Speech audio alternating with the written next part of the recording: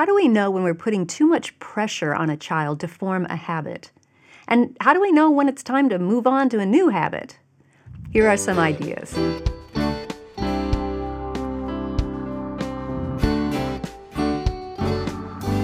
Welcome to the Simply Charlotte Mason podcast. I'm Sonia Schaefer.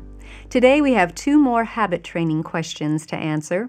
We've already discussed how habit training works, how to think of appropriate consequences and use them effectively, how to do habit training with multiple children, with older children, with children who have special challenges, what to do about bad habits, and much more. If you missed any of those episodes, check the show notes for a link. Today, our first question is, how would you know if you're putting too much pressure on your child in the process of habit training? That's tricky because sometimes in habit training, you have to be the bad guy in your child's eyes, especially when it comes to consequences. Plus, you have to be consistent. You can't expect Joey to take out the trash this time, but not next time. And those aren't usually popular positions to take. Your child probably isn't going to give you a hug today and say, "Thanks so much for standing firm and helping me to grow in self-control, or in obedience, or in orderliness." But I think this question draws an important distinction. You need to stand firm in expecting your child to grow. But you must be careful not to attack or pressure your child to grow faster than he's ready to. How do you know the difference? Well, I think that there are some warning flags that might signal when you might have crossed the line into pressuring rather than encouraging growth. Let me give you 4 that came to my mind. You'll probably think of others too. First, if you have become more concerned about your child's outward appearance than about his heart, you may have crossed the line. Most of the time, the main way you can judge whether a habit is taking root is by watching what your child does, his behavior. For example, if you're working on the habit of orderliness and the application is unloading the dishwasher and putting the dishes where they belong, you're going to be watching your child's actions. Did he put the dishes where they belong? Did he perform the habit you're working on? But we all know that there are moments when a child might do the correct actions on the outside, but harbor a bad attitude on the inside. As parents, we need to have our radar up to notice those moments. If we don't deal with the heart attitude, habit training can become something it was never intended to be, a tool of division, turning our children's hearts away from our own. So if you're so focused on did Joey do the action and are discounting or ignoring a root of bitterness that is springing up in his heart, you've probably crossed the line into pressuring rather than encouraging growth. The second warning flag is if you are more concerned about what others will think than about what is best for your child in the moment. Now, this warning flag is especially important when you're in public. Our children know how to embarrass us. But, let's be honest, usually that is not their intent. Usually there's a different factor involved in the situation. Perhaps the child is confused or feeling insecure or trying to lighten up a heavy discussion or battling fear or pride. Our job as parents is to focus on what is best for this child in this moment, not on what will help us save face. So if your focus has shifted to what will others think rather than what is best for my child right now, you might be pressuring rather than encouraging growth. Third, if you are using bribes or threats rather than well thought through appropriate consequences, that's another potential warning flag. Bribes and threats are usually employed when the parent doesn't know what to do but feels pressure that she has to do something now. We need to keep in mind that habit training is a marathon, not a sprint. It is a way of life, not a quick Band-Aid. So, take a deep breath.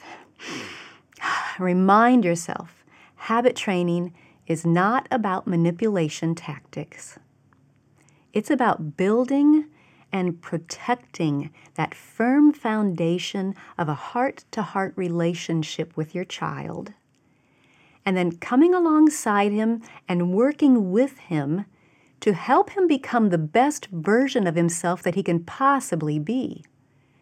You can't force him to do that, to make those good decisions. But you can model it in your own life. You can nurture a desire for it through the books that you share with him.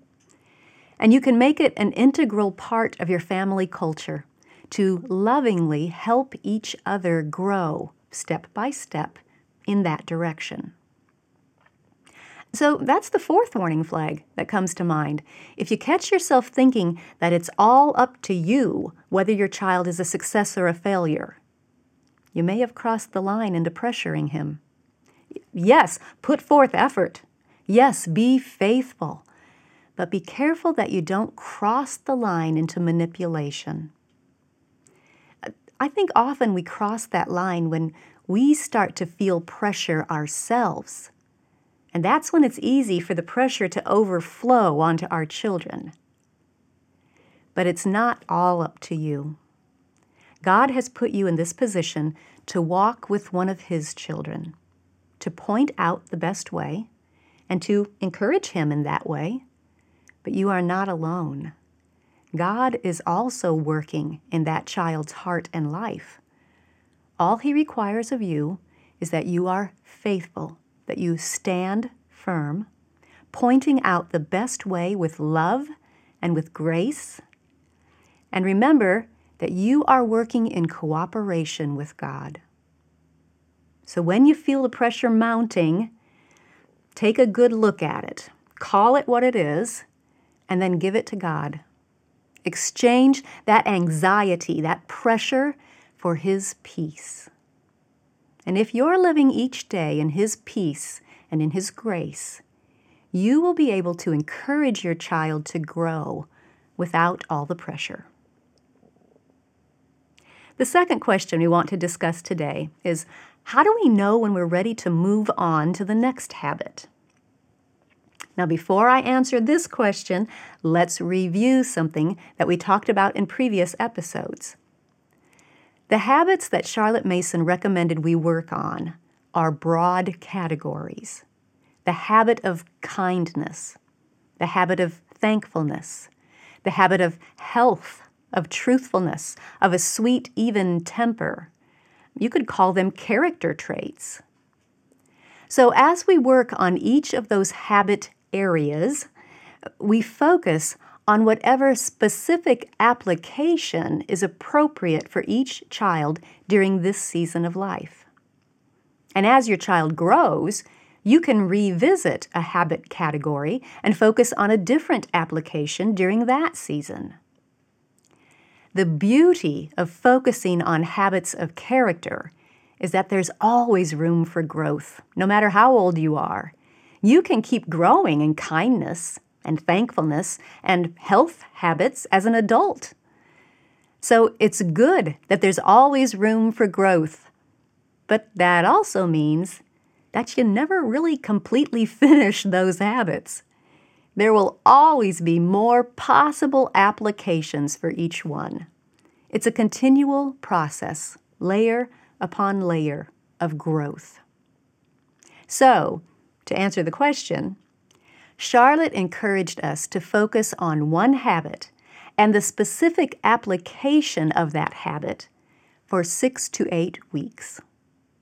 Now, scientists today have confirmed that it takes about 40 to 60 days to get a new habit path established in the neurons of the brain, or, as we like to put it, to get that plate up and spinning.